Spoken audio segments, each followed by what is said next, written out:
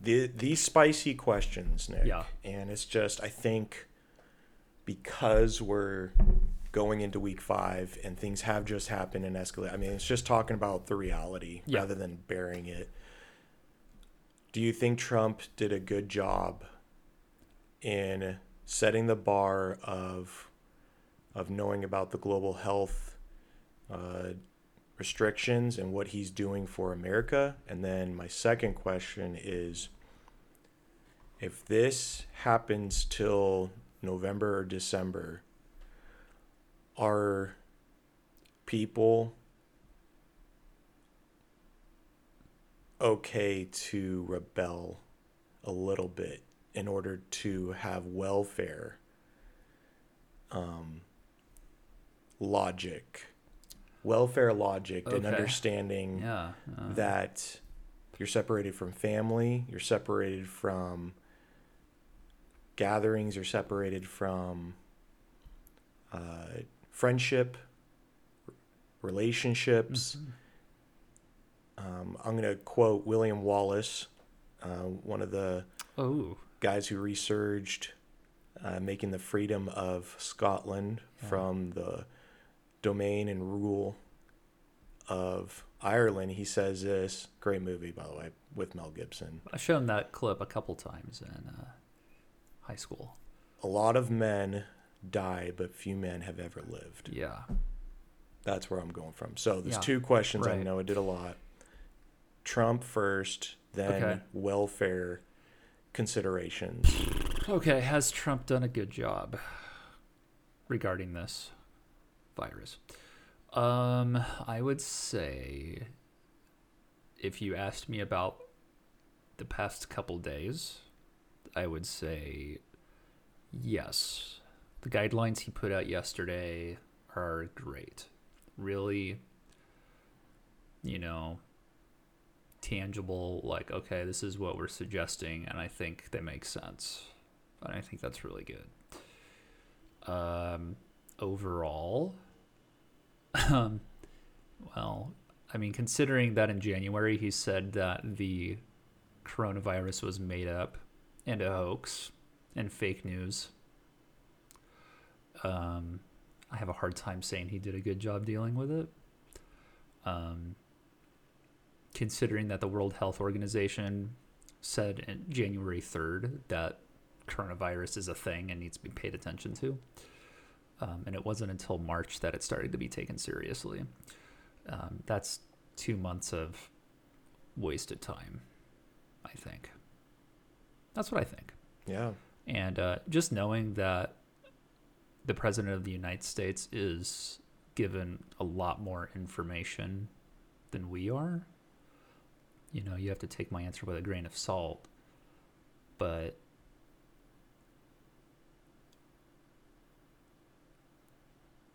I just think, doing nothing would have been better than telling people that it was fake.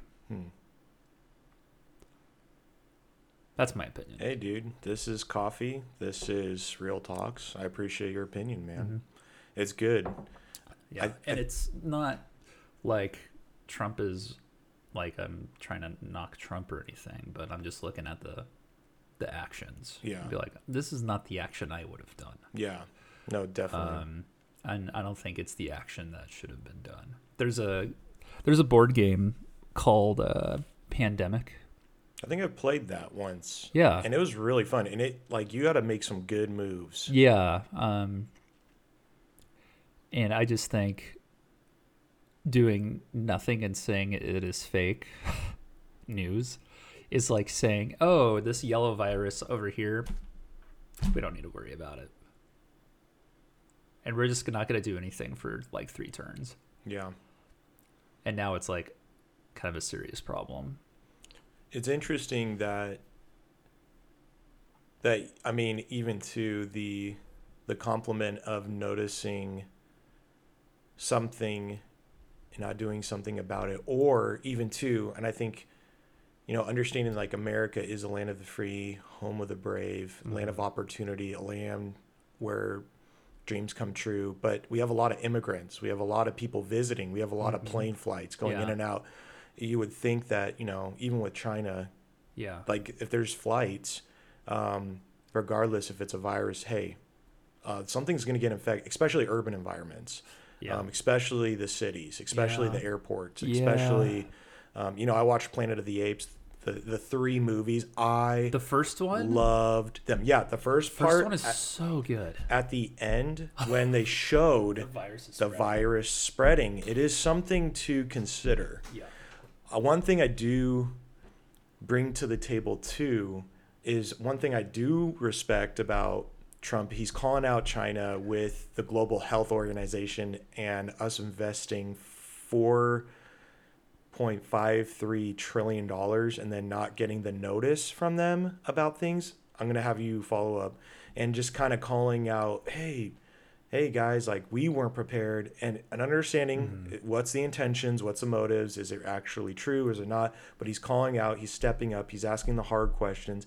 But I do like, and this is something too, and I'm sure we could branch out. We have the infrastructure in America compared to other nations. Like Italy right now, their infrastructure, they are torn down because of this and ripped apart, sadly. But with America, as we are getting ripped apart compared to other nations, during this time frame, we are okay. We still have jobs. Now, granted, we'll see as this process goes on. And jobs, I just saw some businesses actually in Bakersfield, like, drop out. Like, I don't see them anymore. Their signs are, I'm like wondering what the heck's going on. Oh, no. So, granted, we have the infrastructure right now. We have the minds, the capabilities, but it does have something. I like that Trump is able to see some he has that business mentality, which does help with a president who might be more geared to a leadership style of let's save the earth, let's care for the earth, but doesn't know how to handle crisis. And that's why, regardless of any person, you want to surround yourself with wise counsel. Because if you're a lone ranger in this, watching over, I think in America it's 350 million population wise. I might be wrong. It's a lot. You better be humble. So I don't know. Follow up to that, the infrastructure, the steps forward, longevity. Longevity, steps for longevity. Okay, this is what I think.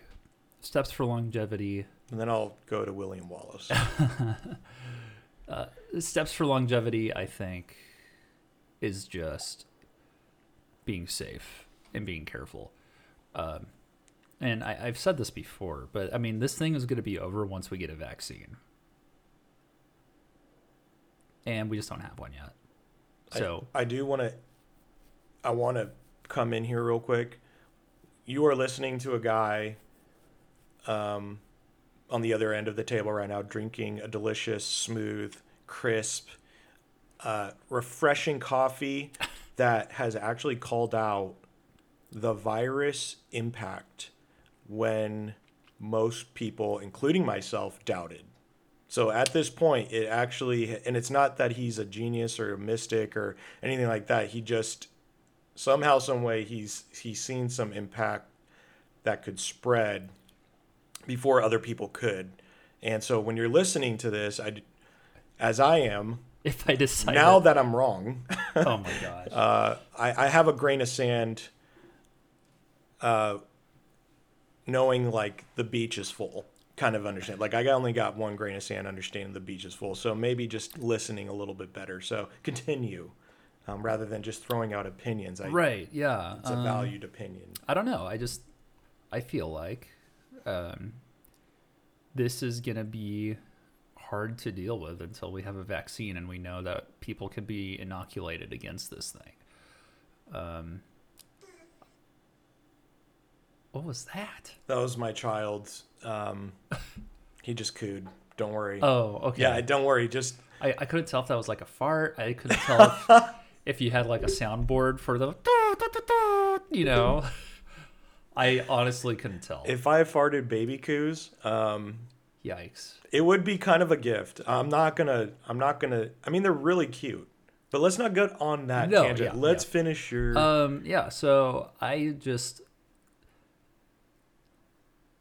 yeah, once you get an antiviral that works, once you get a vaccine that works, I mean, the virus is done.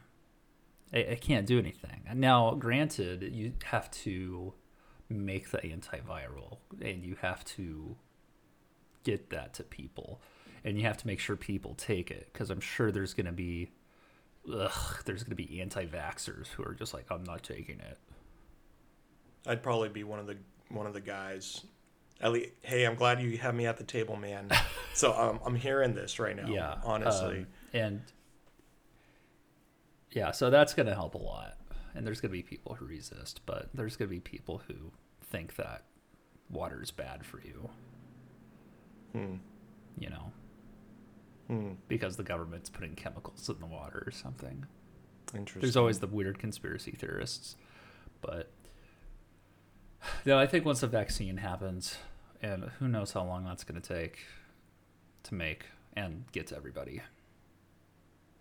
Could be next month. It could be next year. Let's. So you just threw that out there. Let's just. Not necessarily predictions, but something that I think we talked about yesterday. Mm-hmm. Just talking about life, these things. Yeah. I hope you guys are talking about it rather than building it up inside. Just talking around the table. A good time to maybe start doing that, regardless of finding your relationship through technology and, with what you're given. Just taking time, talking about life. Mm-hmm. What would you think about this going forward? What would I? In the impact, I guess. Not predictions, but just what will be with the vaccine, with the end of social distancing, with schools opening up, with people being able to gather. Mm-hmm. What are your thoughts? I guess. I think yesterday I said November is like. That's what I would say the soonest would be for us to get together. And that's not based on anything. No. That's just based on a kind of a gut instinct of like, if things were to get better, how long would it take for things to kind of get back to normal? I'm like, I can't see it happening sooner than November. But to answer your William Wallace question. Yes. So your question is like, do people have like the right to rebel, or it's a hard way of saying not mob justice or not rebelling against the government, but because people are so enclosed to the government order of staying inside, but after time continues, and you mentioned yesterday that a scientist said that this social distancing thing might last 2 years, but you gave some more insight to that. Like, people will eventually, in their nature, want to reach each other, and not just familiar people within their household, but thinking about welfare compared to the orders of staying safe. And I mean, right. And kind when you say welfare, you mean like not the government program.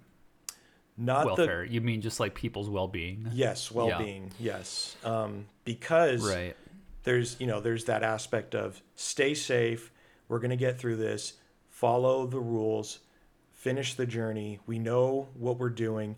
But then after a while, so let's say someone dies in this process horribly, but they never got to live and say goodbye to their family because they were... And that's happened. Social distancing. That's happened a lot. Yeah, a lot. And in hospitals, hey, we have we got coronavirus. You can't say goodbye to your loved one. Yeah. You're giving birth. Hey, guess what? You can't be there in the room or we can't do that. You have chemo follow-up. Yeah. You have cancer. Yeah, sorry, you're going to have to wait and probably just get through it because we got coronavirus. So throwing that out there, just kind of wanted to see what your thoughts are. Sorry. No, yeah, that's a lot. I think, man, I hope people just stay calm. I really hope they do. I could see.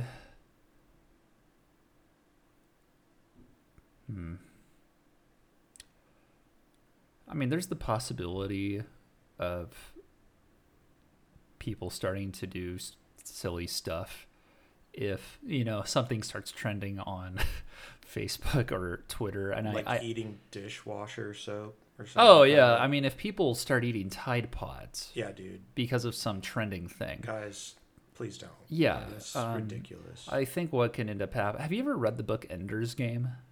I've heard of it. Yeah. The movie was okay. The movie didn't talk about some of the background stuff that was happening, where basically these huge rebellions started happening on Earth because two people were just posting on the internet and getting people all worked up. That's all it took for these huge rebellions to start. Yeah. So, and I'm not saying like, oh, well, it happened in this book and it could happen in real life. But I think if people can be like, oh, Tide Pod Challenge, cool. I'll subscribe to that and I'll eat it. It kind of makes me wonder, like, oh boy, if people did start getting tired of being at home and, little hashtag stand up, hashtag fight the man started happening. It's possible. Yeah. People start to act weird when they're stuck at home. It's a hard scenario. I mean, like, even to, and I can transparently say this, and me and Danny talked about this. I'm curious, we have a son, 3-month-old, if you've been listening through the podcast, and he's a joy. He's a blessing from heaven. But we've talked, hey, we actually have a friend right now who her mom is dying of COVID. Oh my gosh. She has kids. She has a husband, but she cannot say goodbye to her mother. But that decision, though, is in her lap, even though it's protected by the hospital. Right. She has to think about her husband, her relationships, beyond her mother. Yet she's lived life with her mother, and the kids. And, thinking about this, Danny and I were talking, well, if one of us had, COVID, things change because we have a child. But if we didn't have a child, would I risk myself to say goodbye to my wife? Right. And I'm not going to give you the answer on this at all. But I know that sacrificially, selflessly, and wholeheartedly, I've given myself away to my wife. If my child wasn't in the world, but he is. And some tough decisions, some very tough decisions, and also protection policies that do and are in place by God for the people. That's what we have to hope in. But at the same time, too, like William Wallace, a lot of men die, but few men have ever lived. And just kind of understanding that and hearing what you're saying, Nick, too. I don't know. It's just talking about it with a brew with you this morning. Yeah, man. It's just hard. I think because I have a friend on the East Coast that I was sending some messages to on Instagram. Just she was actually asking about the podcast, and I'm like, oh, here, come check it out. We met at camp on the East Coast, and man, she has friends whose family members have died from this, and it's heartbreaking. And so it's real, and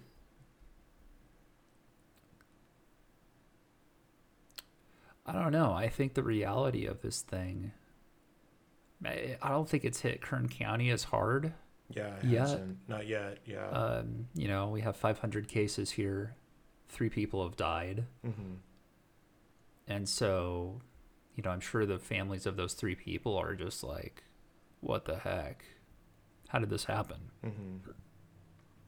But, people, for the most part, like they're like people are having parties, Yeah, that's ridiculous. like huge coronavirus parties. Like there was one last week here in town of like 400 people. Are you serious? Yeah, and it's just like, what are you doing? And so I don't think people are taking it seriously, and I think it's going to take more people getting sick for people to be like, oh shoot. Yeah.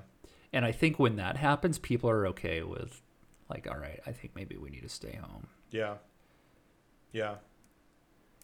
Yeah. I totally agree. This is not a fun thing. No.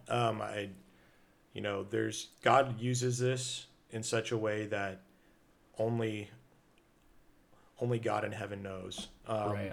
But to party at the beach, to host a bunch of parties, and it possibly infects. I mean, with sweat and touch. I mean, it's you really. I think my question that pops in my head is like, what is your value of life even? And then what's your value of even understanding death? Yeah. And I think taking time for that, to let that sink. And I think that's where you're going to see the rebellion is on the front end. Once the death and the pain starts coming, people are going to be like, oh, okay, maybe the government telling me to stay home was actually a good move. Yeah. Or choosing an enemy, though you've made that choice.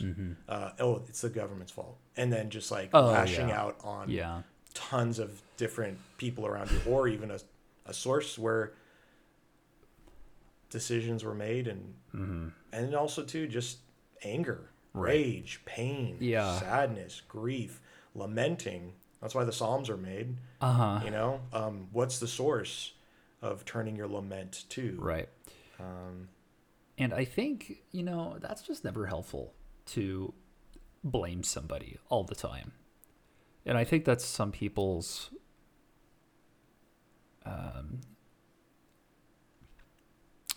tendency to, when something bad happens, like you have to ask the question, like, who's to blame?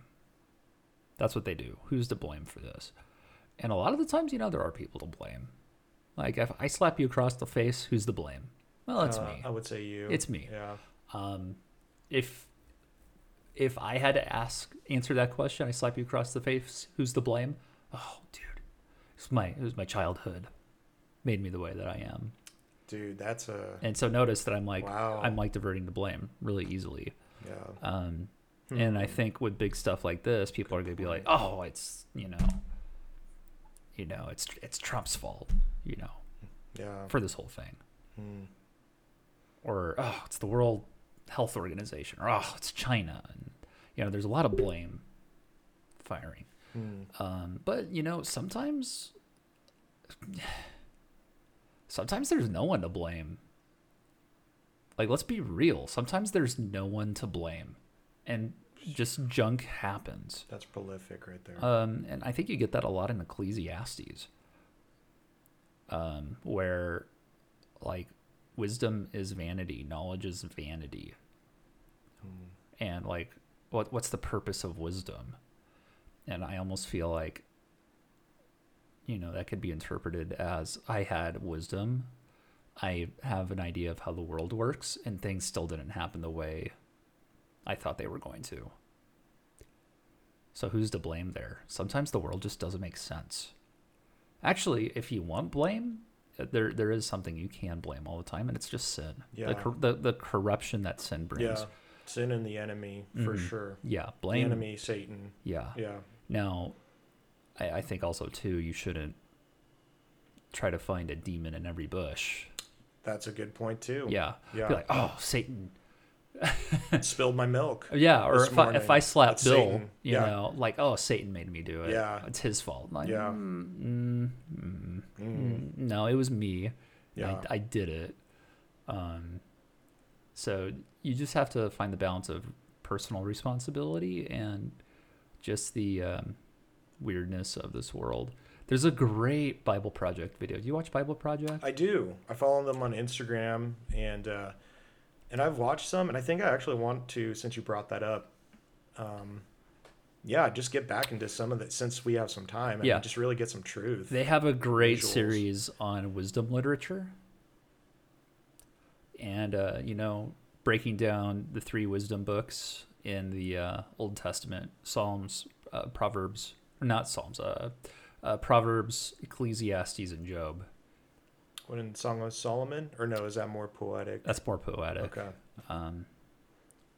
But yeah, they break down these 3 books where, Proverbs is like really optimistic, where, hey, you do the right stuff and good stuff is going to happen to you. The world makes sense. This is how God made the world to work. Like, work hard, you're going to get good stuff. You're faithful and you're going to be blessed. And then Ecclesiastes, and the way that they represent it is so cool. Like, where Proverbs is this like elementary school teacher who's teaching and being like, here's how the world works, and it's really fun and exciting, and just do the right stuff and everything's going to be great. And then Ecclesiastes is kind of this older skeptic who's gone through a lot of life, and he's seen that you're not wrong, but sometimes the world just doesn't work the way you think it's going to. There's just like this randomness, and there's this chaos where you can do all the right stuff and then things don't work out the way you want them to, or you think that they should. And it has to do with this chaos that sin brings. And then there's Job, where it's like kind of this older man who's gone through crazy stuff in his life, and he has a 3,000 foot view of everything. And it's you can do everything right, chaos can happen, but at the end of the day, God's in control of everything. And it's just an awesome 3 video series. I would well done. Tag that right there, the Bible Project. Yeah, definitely look into that. It's trusted, it's biblical, and it's really well researched in sharing about kind of the truths of Scripture, which are visual, audible, and easy to interpret. I think even too, I'm going to tag something else. If you're a movie person, I'm a movie buff, love movies. The song is based off of relevant relationship with Ecclesiastes, through the book of Ecclesiastes, with this relevant relationship between this man and this woman and their life. And it kind of just uses Scripture throughout the movie. You can get it, I think, on Amazon Prime, on Netflix. And it showed me, I almost said wow. It showed me wow. Wow. It showed me wow, because how I read words through Ecclesiastes, sometimes it doesn't make sense, but when it's lived out through people and Scripture is shown back and forth, and there's a struggle, and then there's this understanding of what is there to gain in the world. Everything is dust in the wind, just everything is meaningless. And it's just this, what is here lived out between this. And it's a really good movie. It's PG. There's one scene that is pretty crazy that I can't share, but it's, I would say watch it as a family. I would say 12 years old and up. 12 years old and up. PG, worth it. If your kids can handle one scene, it's not anything explicit, but it's something that's real, that someone struggles with their depression. They do an act. That's really saddening. But it kind of shows the relationship between humanity, the world, the Creator, and what is meaningful and what is purposeful. So I would shoot, man, you got me on another question right now, but I gotta tinkle, bro. You're doing the dance. I gotta tinkle, but I looked at a website. Me and my wife were talking. Is this the end times? That's one thing I keep getting back and forth. We read from 5 different pastors right now. 4 different pastors and one amazing person that basically said, hey, what does it look like? What does it look like right now to see if God is coming back? And is he coming back? And what scripture says, hey, is this one of these epidemics that is prophesied to be fulfilled in the coming back of Jesus Christ? And let that sit, like, Jesus Christ is coming back. He is coming back. If you've never thought about that, I want you to really think about that. Regardless of whatever religion, there's a reality that there's an end. And then there's a fulfilling, and then there is a consummation. But Jesus Christ is coming back in a way that is totally different from every other religion, where he actually is coming in power and glory and splitting the clouds in fire and in an immense light of heaven to restore the world back to its original place. And we talked about the garden, to a new earth. But these 5 pastors, 4 pastors in this important person, one was David Jeremiah, John Piper, Anne Graham Lotz, which is Billy Graham's daughter. And then there's Michael Brown, who's Pentecostal, and then another guy, Jimmy something from Gateway Church in Texas. And they all, and that's Pentecostal as well, or charismatic. And they all said something. I do want to land specifically on all of them, but I think the one I'm just going to call out, because I believe, at least where I'm at, and I'll let Nick share after, is John Piper, and not having a favoritism view, but more so just kind of understanding from the universal church and kind of what that looks like.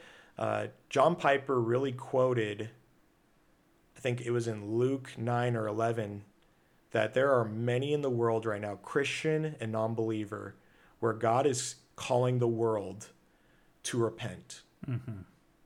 To repent, because we really have gone astray from worshiping, following, and desiring the true triune God, Father, Son, and Holy Spirit. And he said, because of the end time prophecies,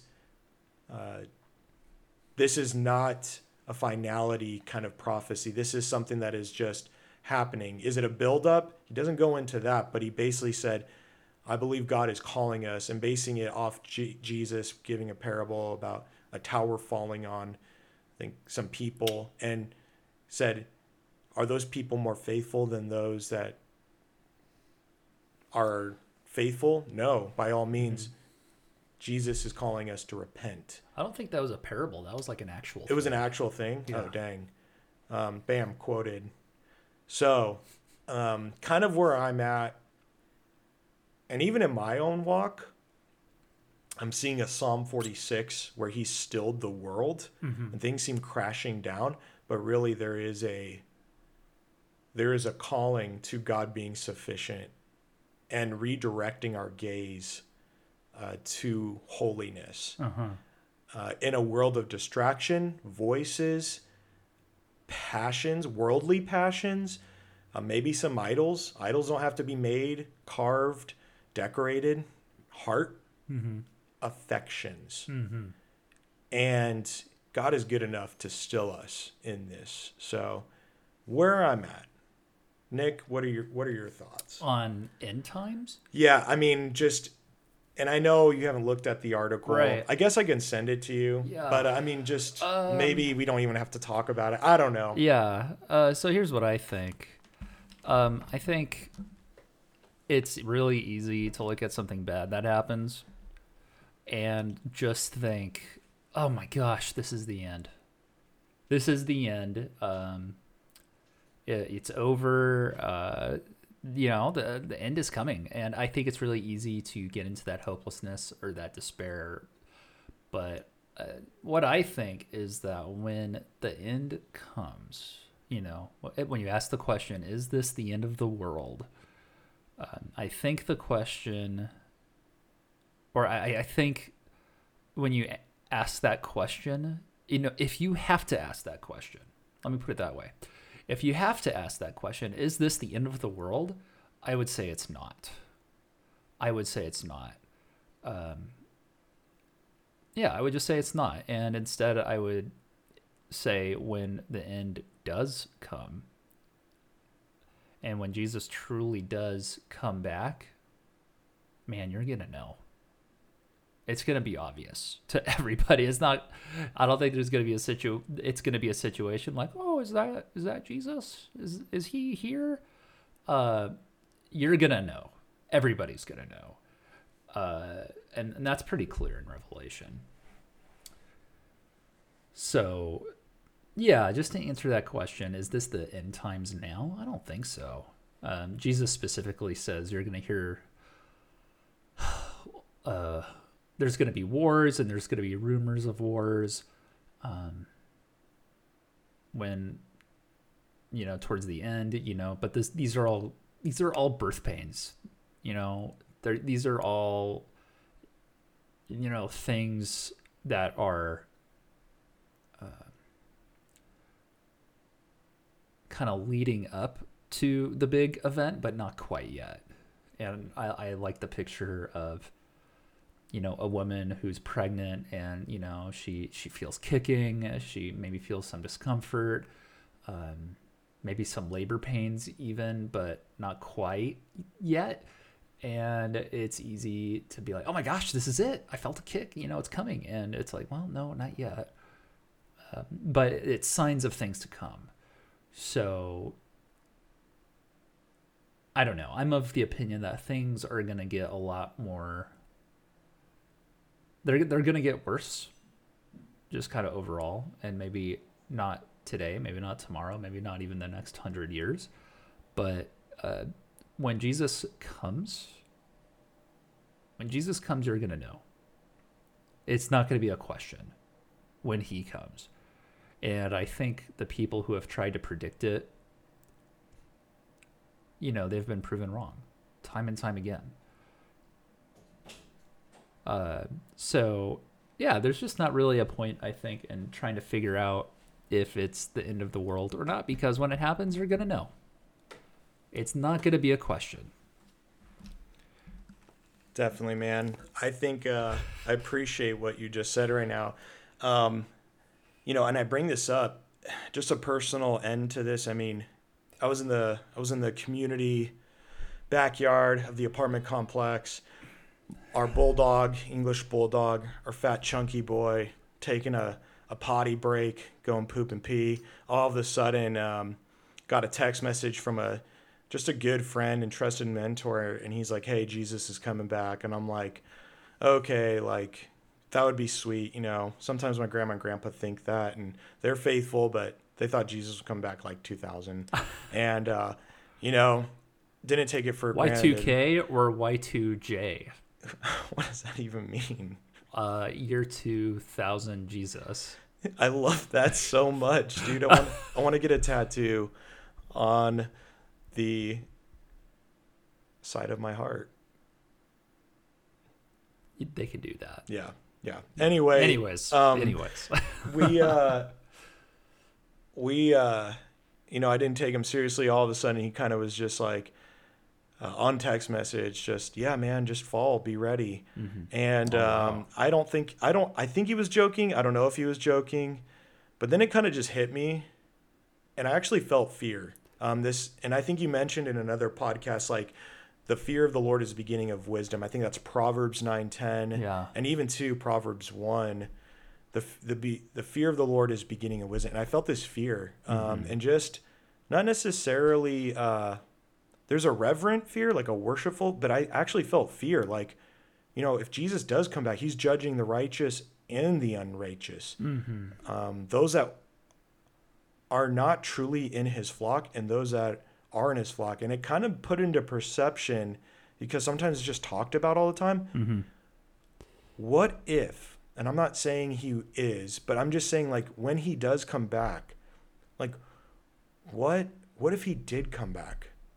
And just letting that sink, like, what if he did come back? And am I going with him? It's the question. Am I going with him? And my heart sank and was burdened. And I don't want to not be with him. I can't imagine life without him. Yeah. And it was a good reminder. Like, you know what? On this journey, on this process of, life, like, I want you, Lord, living or dead. Like, I want to be with you. That was the question that brought me to faith, actually. Really? Yeah. Freshman summer camp, Bass Lake, California. Chris Reiser was the speaker, and he spoke on Revelation at camp. And got to the part where all the believers are going to meet Jesus in the sky. And I asked the question of myself. I don't even think Chris asked this question. But I asked the question of myself, like, am I going to be one of those people? I want to be one of those people. And then I took a quick stock of my life, like, oh man, I don't know if I'm really taking this seriously. So I'd known about Jesus my whole life, growing up in a Christian home, going to church my whole life. So yeah, that's the thing you have to ask yourself. And I think that's, is this the end times? Maybe, maybe not. But you have to look at yourself and be like, ooh, am I prepared for it to be the end times? That's a great question. Yeah. I love that question. Yeah. Whether you are a teenager, whether you're a young adult, whether you're an adult, whether you're a husband, wife, or single man, single woman listening to this, it's not if Jesus is coming back, it's when, and are you prepared? Yeah. And really checking your heart, checking your mind. Man, yeah, that's a great question. Regardless of however he's coming. He's coming in power and authority and glory. Are you ready? Yeah. Are you ready? Are you ready? Don't be like, there's the parable of the 10 virgins for the wedding, and they have their lamps. Do you remember this? No. Take me on a journey. Right Yeah. now. So, parable. I just want to look it up. But basically, there's in this wedding party, they have their lamps and they're waiting for the bride to come. And half of them brought enough oil, like they brought extra oil, they were prepared, and the other half didn't. And so their lamps run out, and they're like, oh shoot, we ran out. So we're going to go back really quick and get some more. And while they're gone, the doors open up, and they're like, hey, come on in. The wedding is starting. And so the ones who are prepared go inside, and then they close the doors. And then the ones who weren't prepared, they come back, and they're like, let us in, let us in. And the person at the gate's like, I don't know who you guys are.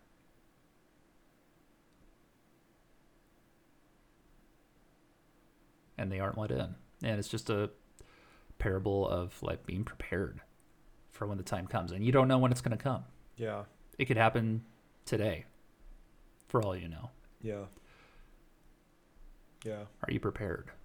Definitely. Yeah. But definitely, man. Yeah. That's some good wisdom. And I think that's what you have to take away from this. Just, are you prepared spiritually? Yeah. For when the time comes? Is it? Is it happening soon? I don't know. Jesus said it was soon 2,000 years ago. He definitely has a different view on time than we do. Yeah. But I know there's a lot of And I say this too. I mean, there's a lot of people that you trust and how they speak, how they model their faith, and how they step in accordance with the Word of God. And I think sometimes we might even look at their words as prolific when really, and I think Nick kind of touched on it, the only prolific words that you need to rest your soul and its welfare for eternity's sake. And when I say eternity, forevermore, that means now. Because Jesus said he would give you life abundant. All right? Regardless of suffering and circumstances, he'll give you life abundant now and forever with him in eternity. If you don't rest on the words of Jesus, you're resting on humans that still need Jesus. So just kind of resting on God's words during these days is going to bring about a joy, a worship, and a deep prayer of great worth, priceless worth. And that's going to refresh you. That's going to nourish you, and that's going to be loving on you. I hear that phrase a lot. Man, I just want to be loved on. I want to be cared for. Just God's words love. They love deeply. They love the most inner, darkest rooms and locked closets, and they love and meet you in the scared corners, and they love you in the most open, joyous, running places that you have in the field with the sun shining and baby cows mooing and baby donkeys Oh my goodness. kicking. It's just a lot of love. It's a lot of love. I would say, Nick, and maybe just as this is a podcast, Yeah, and we'll talk. We're gonna call this a mini episode. I think A mini episode, and Yeah. then mini episode for sure. And I mean, we can make this whatever it is, but maybe we'll talk, and I'm willing to stay here and talk about after and make another episode of the fall since I have time. But we have time. I would say, what would be? Let's talk about welfare, I guess. What would be a resting welfare within this kind of rift of government and well-being with being in relationship with God? So kind of that's the question, and maybe a Bible verse. Right. How do I follow the government's issue? How am I taking care of my well-being and just focusing on what God wants for my welfare? Maybe a Bible verse and resting in that as we end. Oh, I got one. Easy. Sweet, dude. Easy. And I know this one's been used a lot recently. That's okay. It's been used a lot. That's okay.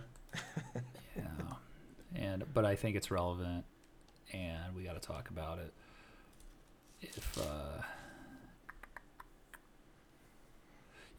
Okay. So this is Matthew 22, verse 15. Then the Pharisees went and plotted how to entangle him in his words. And they sent their disciples to him along with the Herodians, saying, "Teacher, we know that you are true and teach the way of God truthfully, and you do not care about anyone's opinion, for you are not swayed by appearances. Tell us then what you think. Is it lawful to pay taxes to Caesar or not?" Kind of a similar situation to what we're in today. Not taxes-wise, but like, should we be listening to the government or not? That's basically the overarching question. But Jesus, aware of their malice, said, "Why do you put me to the test, you hypocrites? Show me a coin for the tax."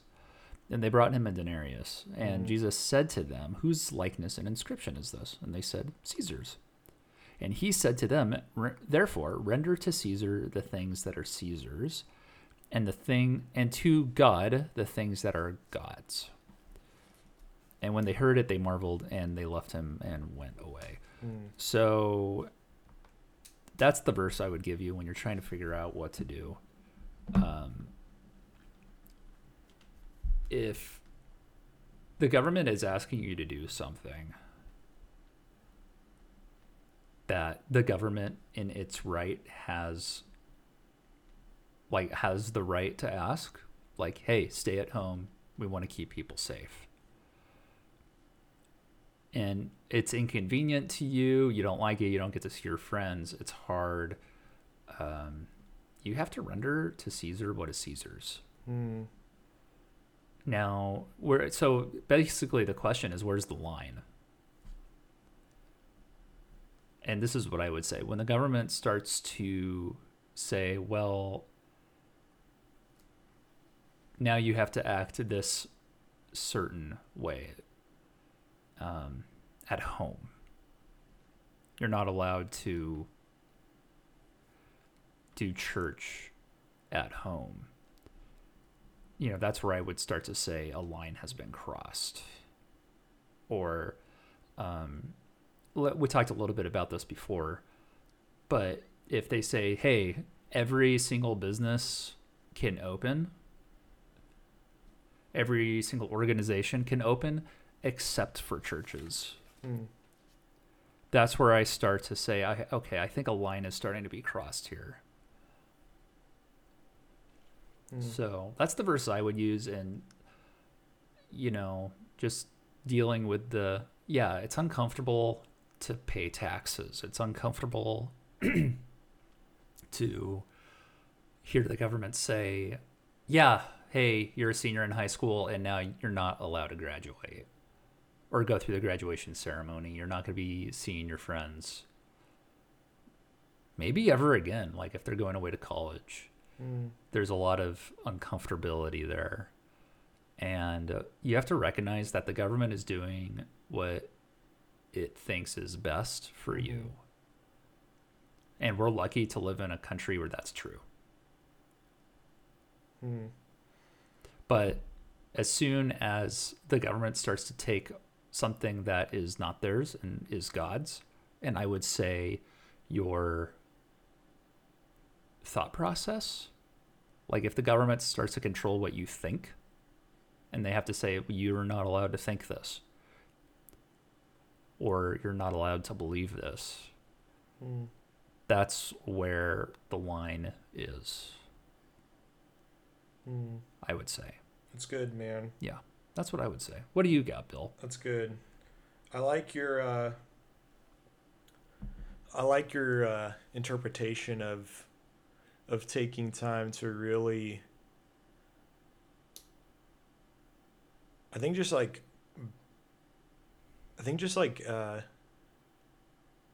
humbly bow down with God, or bow down to God and see the things that he set in order, and knowing what and defining what true persecution is, I guess, even too, rather than it being pride of not letting me do what I want to do, whenever I want to do it, however I want to do it, because there's a reason why I want to do it. If it's for God, it's going to glorify God. So that's a big deal. Yeah. I would say that for me, man, and as you just went crazy lit, I'm trying to get on your lit level. I kind of flipped to an area in the scripture that is something that, in regards to this question about the government, honoring how God has made us and our well-being because he loves us, but then knowing this welfare question going into quarantine. Right. I went to Numbers 23, and it's one of the most unfamous books of the Bible because some people say it's boring, but I would actually ask you The book of Numbers is boring? Yeah, that's... oh, you haven't read it closely enough. Yeah, I've got some feedback like, what? Numbers? Dude, you do your own numbers. Like, what? No, dude, take some time. And I'm just like reaping some of the things later in life I didn't understand earlier. Yeah. I would point just to the people who think Numbers is boring. Read the Oracles of Balaam story, because not only do you have Oh, are you? That's literally That's what literally I'm what going you're to talk going about. to. Yes. Oh my gosh, we're there. Even Okay, I'm not going to sip. steal your thunder then. Even with a sip. No, dude, you can commentate at the end. But we got talking donkeys, and we have angels with flaming swords. Come on, tell me that's boring. I'm not even going to get to the flaming swords and the donkeys. I'm getting to Balaam saying to Balak, and Balaam, and correct me, Balaam is the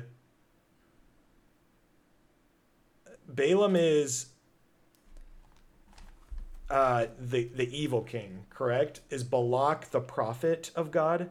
No, Balak is the evil.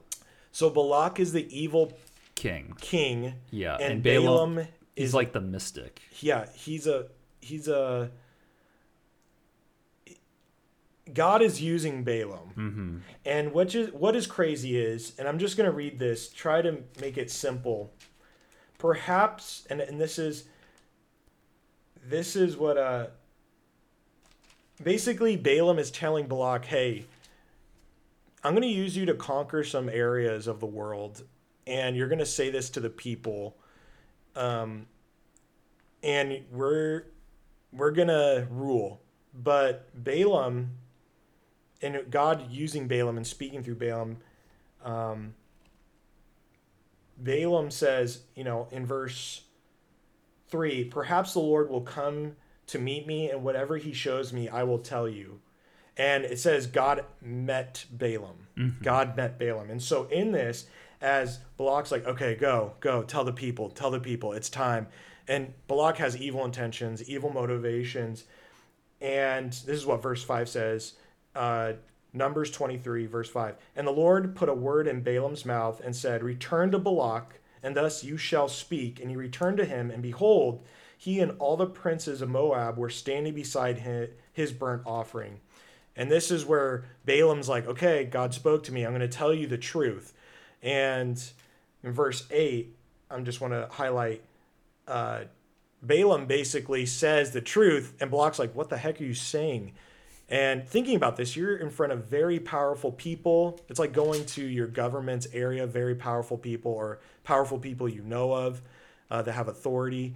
And Balaam says, how can I curse whom God has not cursed? Mm-hmm. How can I denounce whom the Lord has not denounced? If you read this through 25, there's 3 different messages God keeps bringing to Balaam, and God is using him. And Balak's getting mad. He's like, dude, I'm telling you to do this. I'm telling you to curse these people. Tell the God of Israel to curse these people. And I love this part in Numbers 23 in verse 12 where Balaam says, must I not take care to speak what the Lord puts in my mouth? Must I not take care to speak what the Lord puts in my mouth? And just letting that rest with you, God has put something presently within the world in order for the world to listen. Mm-hmm. Even if you don't want to hear it. Check yourself right now. Even if you don't want to hear it. Even if you want to curse God. Even if you're in a place right now where you don't believe God is real. Even if you don't have a wholehearted 100% relationship with God. All right? Like Balaam, where God met him, and understanding this, God's going to tell you the truth. The true God of heaven will tell you the truth and reveal himself fully to you. Not a distorted view, not a man-made view, not a worldly view. The holy God of the universe. And I think if you truly desire, and this is what gets fear, if you really think about it, that's where fear kind of trickles in. If you really want to have a relationship with the holy God of the universe, you can. Mm-hmm. But that means that your life's going to look different. It's going to look a lot and it's different. going to change. And we're seeing this relationship between a powerful king and tons of princes of Moab who actually worship multiple fake gods, lower G. You get me? Yeah. And Balaam's like, listen, this is This is the real God telling you, you guys are falling and you're doing hideous things, horrific things, and he actually is saying, turn away. And I might die for this. Yeah. But I can't, and I love it. Verse 23, verse 12. Must I not take care to speak what the Lord puts in my mouth? Mm-hmm. Why would I not want to follow the real God of heaven in this time if he is filling my mouth with the words? Why would I risk my life to die if I'm telling you the truth? Well, let me just give a little preface. In Numbers 25, verse 1 through 3, Israel goes against God. And the people, as it says, they began to whore themselves with the daughters of Moab. They started entertaining the evil things. They started yoking themselves where God said it's forbidden because you're yoking yourselves with people who don't follow me, who don't worship me, who don't have a lifestyle in delight of worship, of holiness. Verse 2, these invited the people to the sacrifices of their gods, and the people ate and bowed down to their gods. Lower G. Mm-hmm. Israel started bowing themselves. Yeah. When you're like, well, no big deal. No, they bowed. They worshipped. Yeah. They gave themselves. And the God of Israel's like, all right, I see this. You obviously have turned away from me. And then verse 3, so Israel yoked himself to Baal. And if you hear about Baal, you research Baal. Baal is a fake god, but I would say behind it, and you can see in Isaiah, there's demonic influence behind the worship 100%. Of Baal, 100%. Where they sacrifice kids on the altar and let flames eat their flesh and say, this is worship. 100%. And this is what it says, and the anger of the Lord was kindled against Israel. I say this to you, for a good reason. I don't want the anger of Israel, or I don't want the anger of God kindled against me. I am Israel.